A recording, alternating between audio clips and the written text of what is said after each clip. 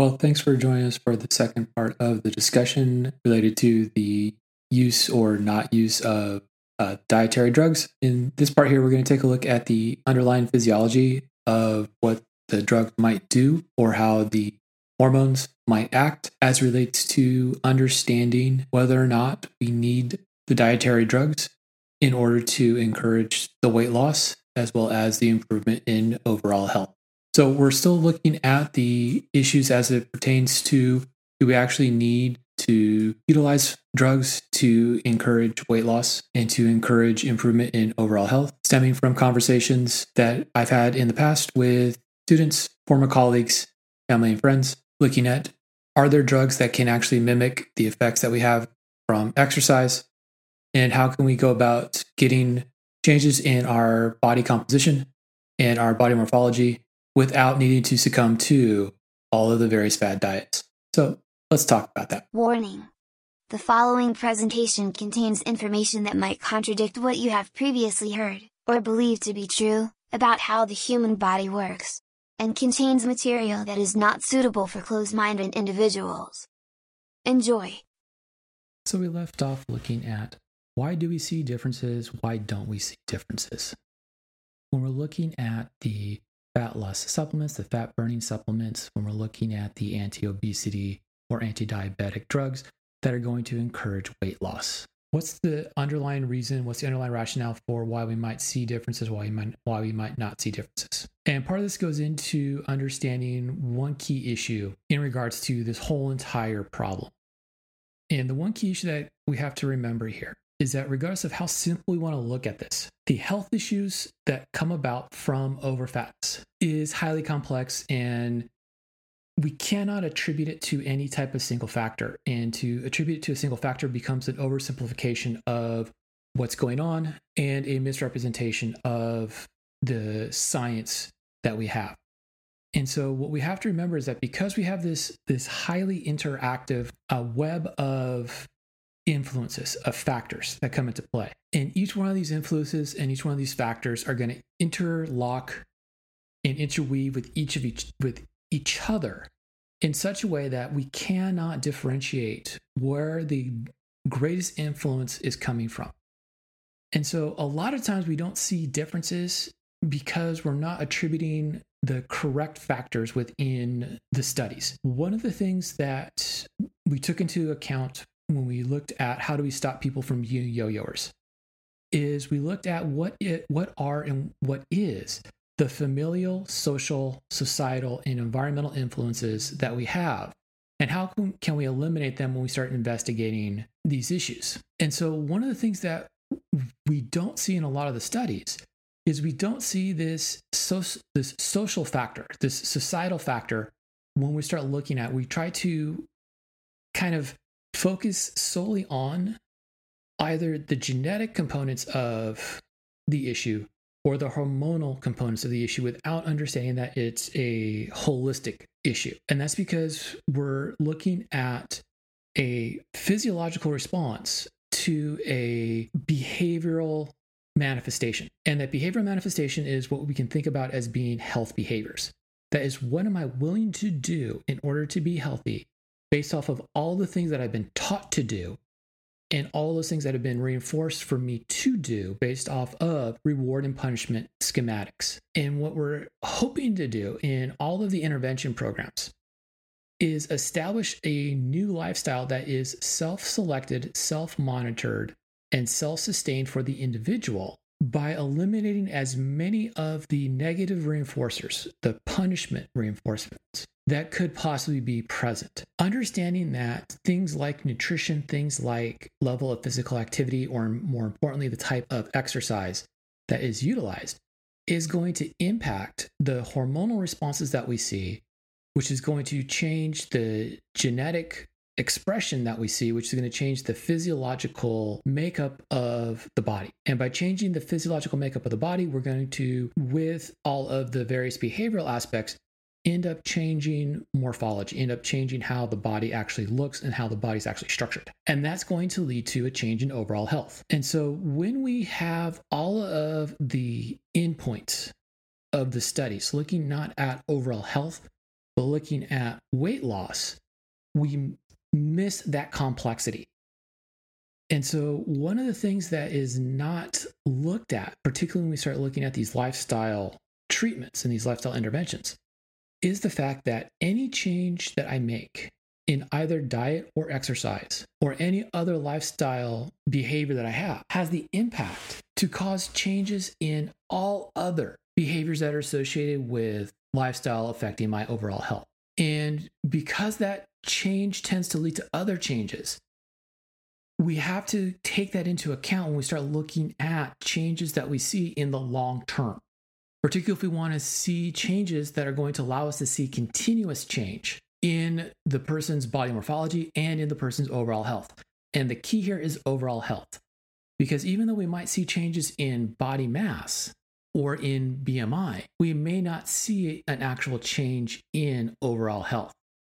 And so that's one of the aspects that comes into play. When we start looking at the fat loss supplements, the thermogenic agents, what they are attempting to do is they're attempting to mimic hormones that are naturally occurring within the body that are going to stimulate the breakdown and utilization of lipids, what we refer to as fatty acid oxidation and fatty acid mobilization. These hormones are linked with our fight or flight response hormones that will sometimes referred to as sympathetic hormones, such as epinephrine or adrenaline. And what they tend to do as a effect of the drug, and what's referred to as a sympathomimemic effect, is cause all of the changes that we see in terms of heart rate, in terms of blood pressure, all the things that we look at in terms of being an adverse effect on the individual is coming from that aspect of what is that drug doing in terms of its mimic. Even though we think about it as being a supplement, it's really just a drug. And this is where we have to go back and have to kind of rethink about how we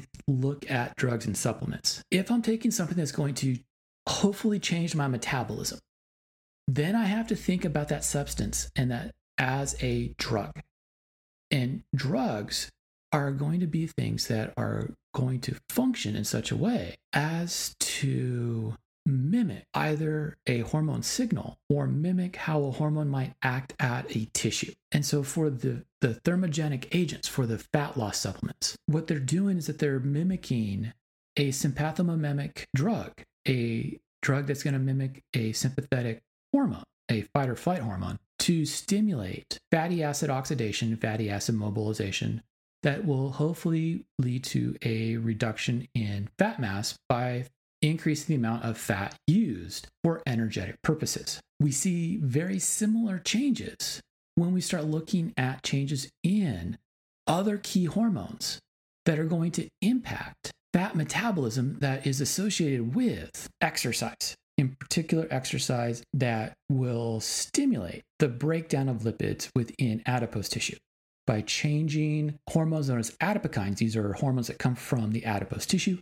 as well as hormones that are associated with the organs of the intestines and the organs associated with the intestines. These hormones include things like leptin, ghrelin, oxyntomodulin, adipocin, but will also include things like insulin and glucagon coming from the pancreas. It will include things like the glucagon-like hormone, the GLP-1, coming from the stomach and from the intestines, that will change my set point for my fuel utilization, as well as change what is my triggers for eating. That is, how much am I going to eat and when am I going to eat? But it's also going to change how the tissues that are storing nutrients for use later on will go about releasing those nutrients to be used by the body when I am not actively eating. I'm going to have nutrients in circulation. I have nutrients moving around based off of the stuff that's been eaten so that I know I have nutrients available from the foods I'm eating, but I'm not constantly eating. And because I'm not constantly eating,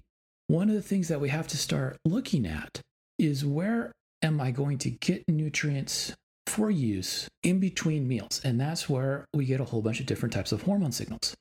And those hormone signals are going to change what tissues are being built, what tissues are being broken down in order to meet the nutrient demands of the body based off of what my requirements happen to be at that point in time. And so it's all about hormones. And when we talk about hormones, we talk about the way in which we go about setting up responses. We have to remember a specific physiological principle that comes into play as relates to the need to maintain optimal performance, homeostasis. And the principle that relates to this optimal performance, this homeostasis, is a principle that indicates that the body is going to respond specifically to the triggers that are going to disrupt its optimal level of performance. That principle is referred to as the SAID principle, specific adaptations to impose demands. And that specific adaptations to impose demands is going to change how I go about using nutrients, how I go about storing nutrients, how I go about responding to hormones, how I go about producing and releasing hormones, all based on what am I specifically asking the body to do, what stresses, what triggers am I imparting on the body, what nutrients are available, what hormones or chemicals that are acting like hormones might be there in order to influence my metabolism. And I'm going to respond in such a way to first attempt to maintain my old level of optimal performance, my old level of homeostasis, but then change that set point based off of what is being demanded of me, what is being demanded of the body at the point in time. One of the things that comes into play within this SAID principle as it relates to the weight loss issues is the fact that we have hormones in circulation. We have hormones being produced by tissues of the body that are expecting specific types of gravitational load, weight, if you want to think about it that way.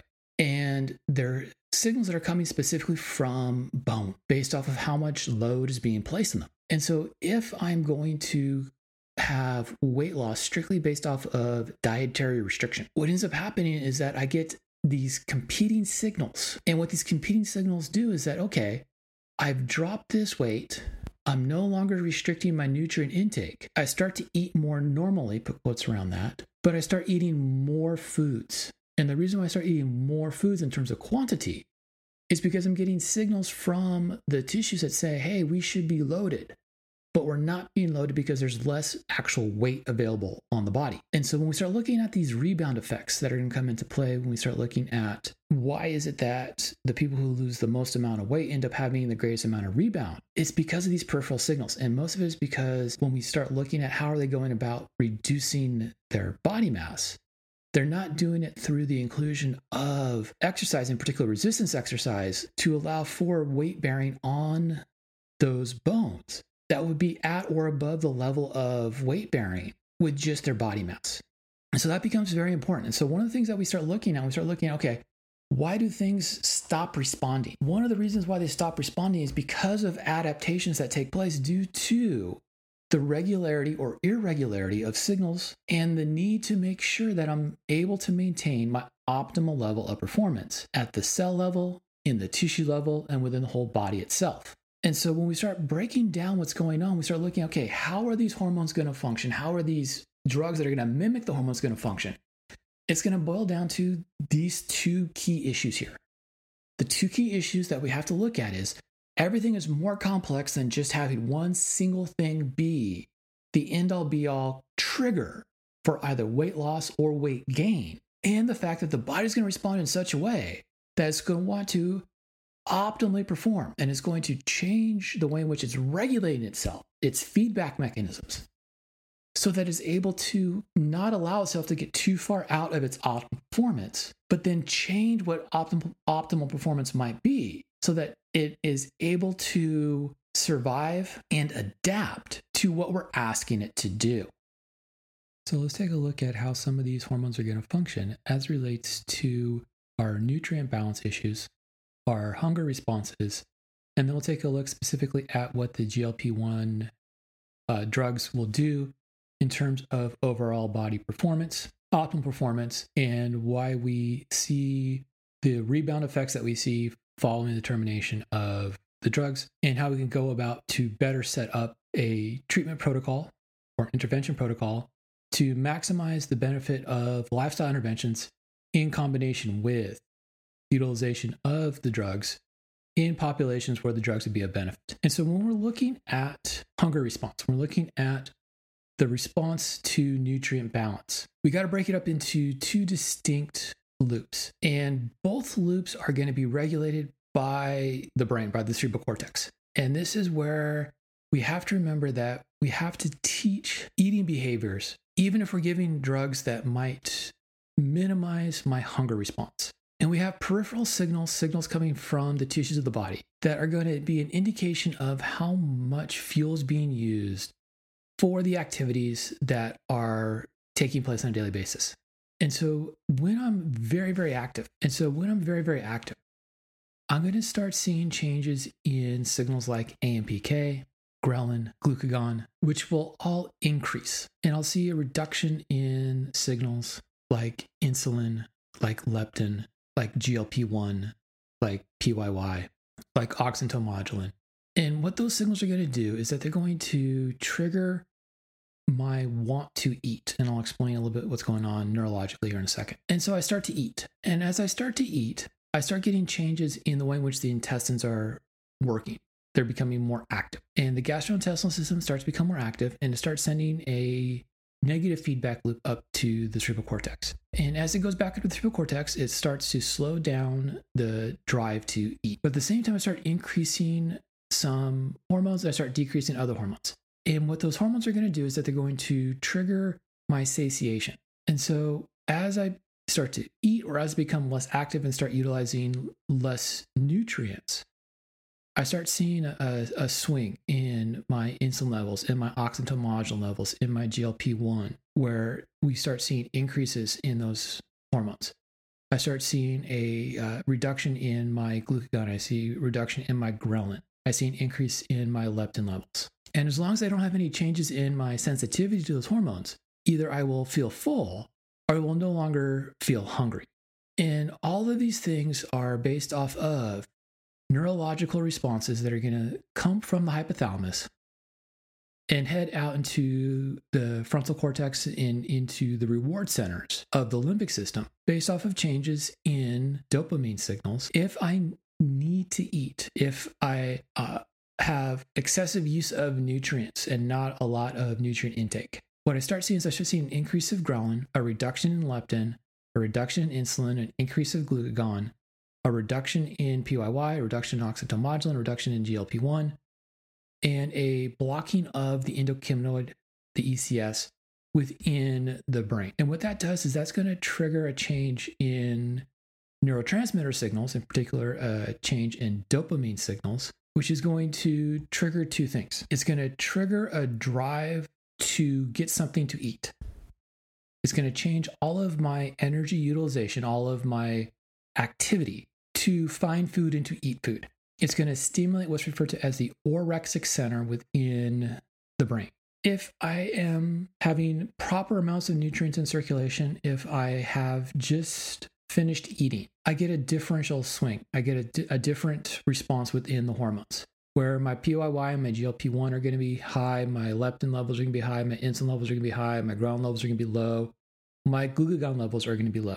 And what these do is that these trigger an opposite response within the hypothalamus, which is going to trigger the anorexic response, which is going to drive me away from eating and put me into a satiated state, a state where I don't have to. And this is where one of the aspects of that GLP-1, the anti-obesity side of GLP-1 drugs comes into play, is that it's going to act on the hypothalamus to reduce my want to eat. And by reducing my want to eat, what it's going to do is it's going to allow me to use nutrients that have been stored within the body to meet the nutrient demands based off of what is being placed upon me. I get the same type of swings when I start having changes in my activity levels. Now, there becomes a problem with the dieting side of this aspect of how hormones are going to be influenced and how hormones will influence other types of metabolic activities. Where if I have excessive amounts of a negative nutrient balance, regardless of any of the other signals that are coming into play, what ends up happening is that I'll see a very similar swing in hormones that mimic that long response, the nutrient balance response, that's going to want me to try to eat. It's going to drive me to want to eat. It's going to stimulate the anorexic responses and inhibit the anorexic responses. But at the same time, it's going to lead to a reduction in my overall metabolic activities. So while I might be losing body mass through excessive nutrient restriction and possible tricking, put quotes around that, of some of the receptors within the hypothalamus when I'm taking some of the pharmaceuticals, some of the drugs, such as taking the GLP-1 agonist or taking one of the anti-obesity, anti-diabetic drugs, or if I'm taking one of the quote-unquote fat burners, which is going to stimulate that anorexic response, the response of don't eat, you have enough nutrients available to you, by changing the way in which I have dopamine responses taking place within the brain. I end up having a worse off response in the long term because of the fact that I have caused such a reduction in hormone signalings based off of nutrient intake and excessive amounts of nutrient expenditure that my actual rate of metabolism, the actual rate at which I am utilizing the nutrients for meeting the demands of the body, has slowed down. And this is one of the ways in which we'll start seeing rebound effects coming into play if I have excessive nutrient restriction without additional signals coming into play. Where if I'm looking at trying to do weight loss and health improvements for the long term, I don't want to take any type of drug. I don't want to do anything that's going to cause excessive nutrient restrictions, even in the short term, because what it's going to do is it's going to drastically impact what my long-term benefits might be. And so if I am looking at this in terms of a way to make sure that I am obtaining the greatest amount of benefit that I can get, what I want to do is I want to make sure that my nutrient utilization is in excess of my nutrient intake, but is not so out of balance that I have a drastic reduction in my overall metabolic rates that take place within the body. This is where everybody talks about the caloric balance. But the problem is that the caloric balance is misleading because calories don't weigh anything. And since calories don't weigh anything, they can't add to our body mass.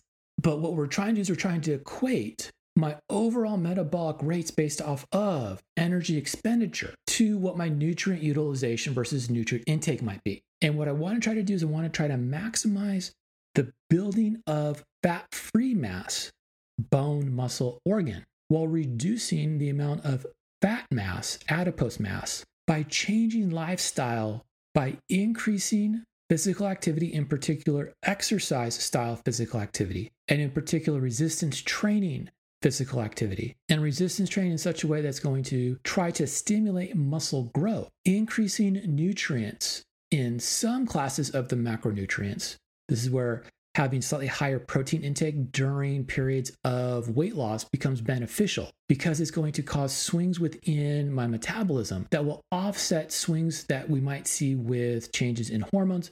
But what's also going to do is it's also going to allow for hormone changes due to that loop of feeding versus satiation to allow me to stay full for longer periods of time. But the overall impact that we have so far, based off of changes in physical activity and changes in diet, is going to be a swing in how the hormones are going to impact my overall metabolic rates. That is how much chemistry my body's going to do to be able to maintain the optimal level of performance that it's set to meet, plus meet whatever new challenges that I put forward. What else am I asking the body to be able to do during these times of restrictions? And this is where, when we start looking at the interventions that show greatest benefit are the interventions that combine any type of pharmacological agent, any type of drug or supplement with physical activity, in particular exercise, while minimizing the total amount of nutrient balance deficit that is taking place acutely, that is at the time of intervention or on a day-to-day basis.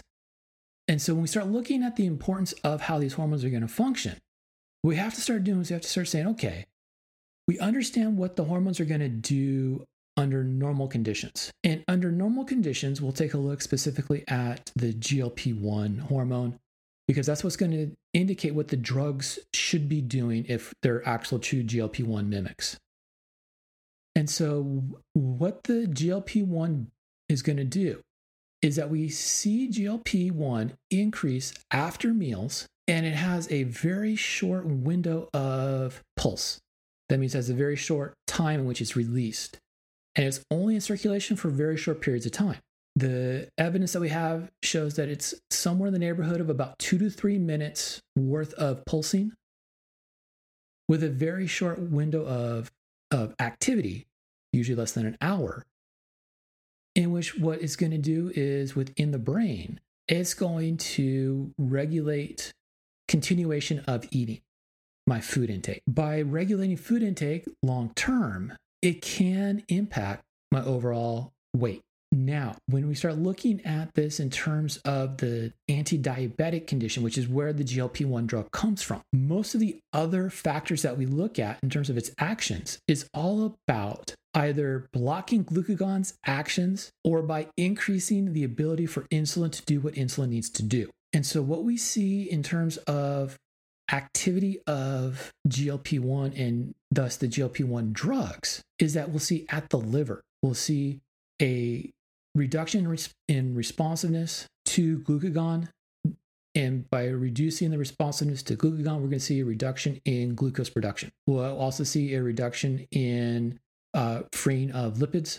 Because of its actions in terms of the gastrointestinal functions, we will see a reduction in the rate at which materials are moving through the intestines, which includes the stomach. And so those two factors there are going to reduce the total amount of nutrients that we see in circulation and allow for better utilization of the nutrients that are available. Now, going hand in hand with its actions in terms of insulin sensitivity and responsiveness at the tissues, it's going to have a protective effect on the pancreas. And it's going to have a protective effect on the pancreas in terms of its ability to correctly secrete and sense the need to secrete insulin and glucagon, which is very important because diabetics have very poor glucose sensing within the pancreas, which leads to a lot of the type 2 diabetes issues that we see long term. Now, in the tissues that are sensitive to insulin, such as skeletal muscle and adipose tissue, we already talked about the liver. At skeletal muscle and at adipose tissues, it increases the sensitivity to insulin, but it also changes leptin responsiveness and leptin sensitivity, which is going to allow for, at the adipose tissue, an increased amount of fat mobilization, what we call scientifically lipolysis, but it's going to block the production of fat, what we call scientifically lipogenesis, as long as fructose intake does not become excessive. At the skeletal muscles, it's going to help regulate insulin responsiveness and glucose uptake, clearing of glucose and allowing glucose to go into the muscles and be used by the muscles. And because it's changing the way in which fat mass and fat tissues are functioning, change the way in which the liver and the liver cells are functioning, change the way in which skeletal muscle is functioning, it's going to have a protective effect on the body by reducing global inflammation. That reduction in global inflammation leads to a protective effect on tissues that are susceptible to chronic inflammation responses and accumulation of reactive oxidative species, ROSs, which means GLP-1 has the potential to have a neuroprotective effect, a cardioprotective effect, a hepatic protective effect, and a renal protective effect. It has a protective effect on the brain, on the heart, on the liver, on the kidneys, as well as other cells that are susceptible to high amounts of inflammation associated with diabetic conditions, such as what we see in the retina of the eyes, or in small blood vessel areas, such as in the digits of the foot, the toes, or the digits of the hand, the fingers. And so that's what GLP-1 should be doing in terms of its actions naturally. And so what do we see from the drugs? What do we see from the drugs, the GLP-1 mimics? Well, we see a reduction in inflammation. We see a improvement in insulin sensitivity. We see an improvement in glucose clearing.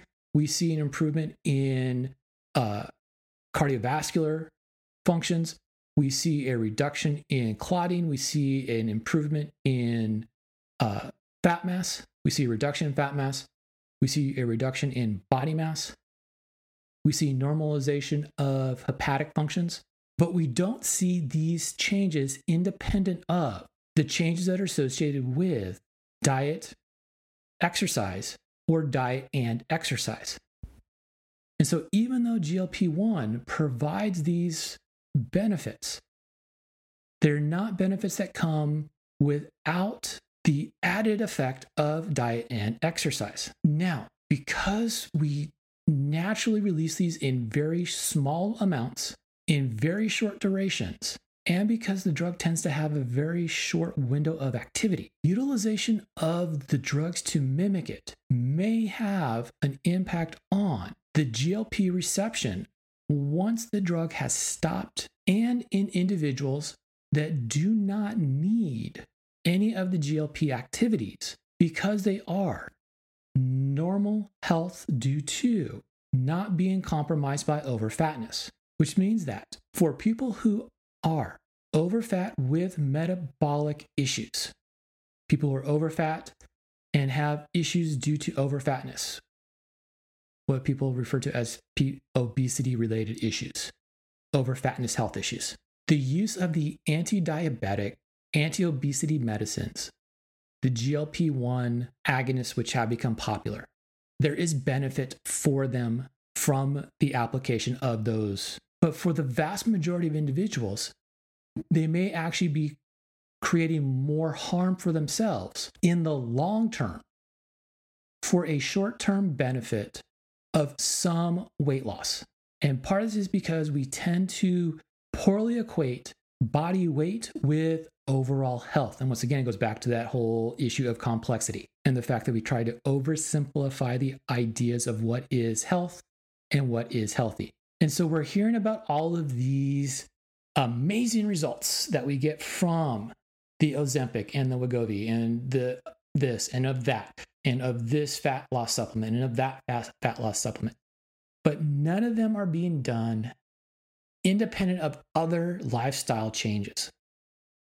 And what we have to remember is that we end up seeing drastic rebounds coming into play for individuals following termination. And the reason for that is because we have changed the physiological responses. And because we've changed the physiological responses, we've changed the way in which the receptors for the hormones are functioning. And by changing the way in which we have the receptors functioning within the hormones, we change the feedback loops. And by changing the feedback loops, if we do not change the feedback loops, particularly for feeding regulation and nutrient balance, based off of hormone changes that stimulate tissue growth, we end up disrupting normal feedback mechanisms regulating eating behaviors and nutrient balance behaviors. And this becomes even more complex when we start looking at other hormones, such as the ECS, the endocannabinoid pathways, where people who are overfat, susceptible to overfat, or people who have eating disorder issues, have susceptibility to and sensitivity to changes in the ECS that are not modified by these drugs. They are modified by modification of other hormones associated with body mass changes and metabolic changes. In particular, the hormones that are going to help regulate our basal metabolic rate, such as leptin, ghrelin, adiponectin, insulin, glucagon, and growth hormone, with secondary regulations of basal metabolic rate with our thyroid hormones. Those hormones tend to help regulate our endocannabinoidal system more than the GLP pathway, which is what this quote unquote new weight loss meds are going to mimic. And so why do we see benefits while taking it? It's because we're changing those feedback loops. And by changing those feedback loops, we reestablish what is our optimal performance level. But the problem is that it's only done while we're seeing that trigger, while seeing that stimulus. And once that stimulus goes away, we will go back to what was our original optimal level of performance. What was our optimal level of body mass? What was our optimal level of health? And this is where we have to start, once again, looking at the idea of weight loss, not as what's the scale say, but what is my overall health and how can I holistically change my behaviors so that what I'm going to be doing is self-selected, self-monitored, self-motivated, and not coercive in nature. So we have to take the news stories that we're hearing about all of these new drugs kind of with a grain of salt. And there are a number of side effects that we see from these drugs based off of their peripheral functions within the gastrointestinal system, within the liver, within the muscles that will and do lead to some gastrointestinal distress, some cardiometabolic distress that may actually interfere with one's overall desire to be healthy. Well, thanks for listening to part 1 and part 2 of the discussion on, do we need to take the weight loss drugs, or can we go about doing weight loss without needing those drugs? Hopefully we raised some points of interest for you. And if there are other points of interest that you'd like us to talk about, please make sure you drop it off in the comments. We'd love to hear from you. If you like what we're putting out there, please make sure you give us a big thumbs up and a big like. If you haven't subscribed, please make sure you go ahead and subscribe. It helps us with all the metrics, along with leaving us some comments. Thanks for listening. Thanks for watching if you're on the YouTube. Thanks for listening if you're with the podcasts. We appreciate you tuning in.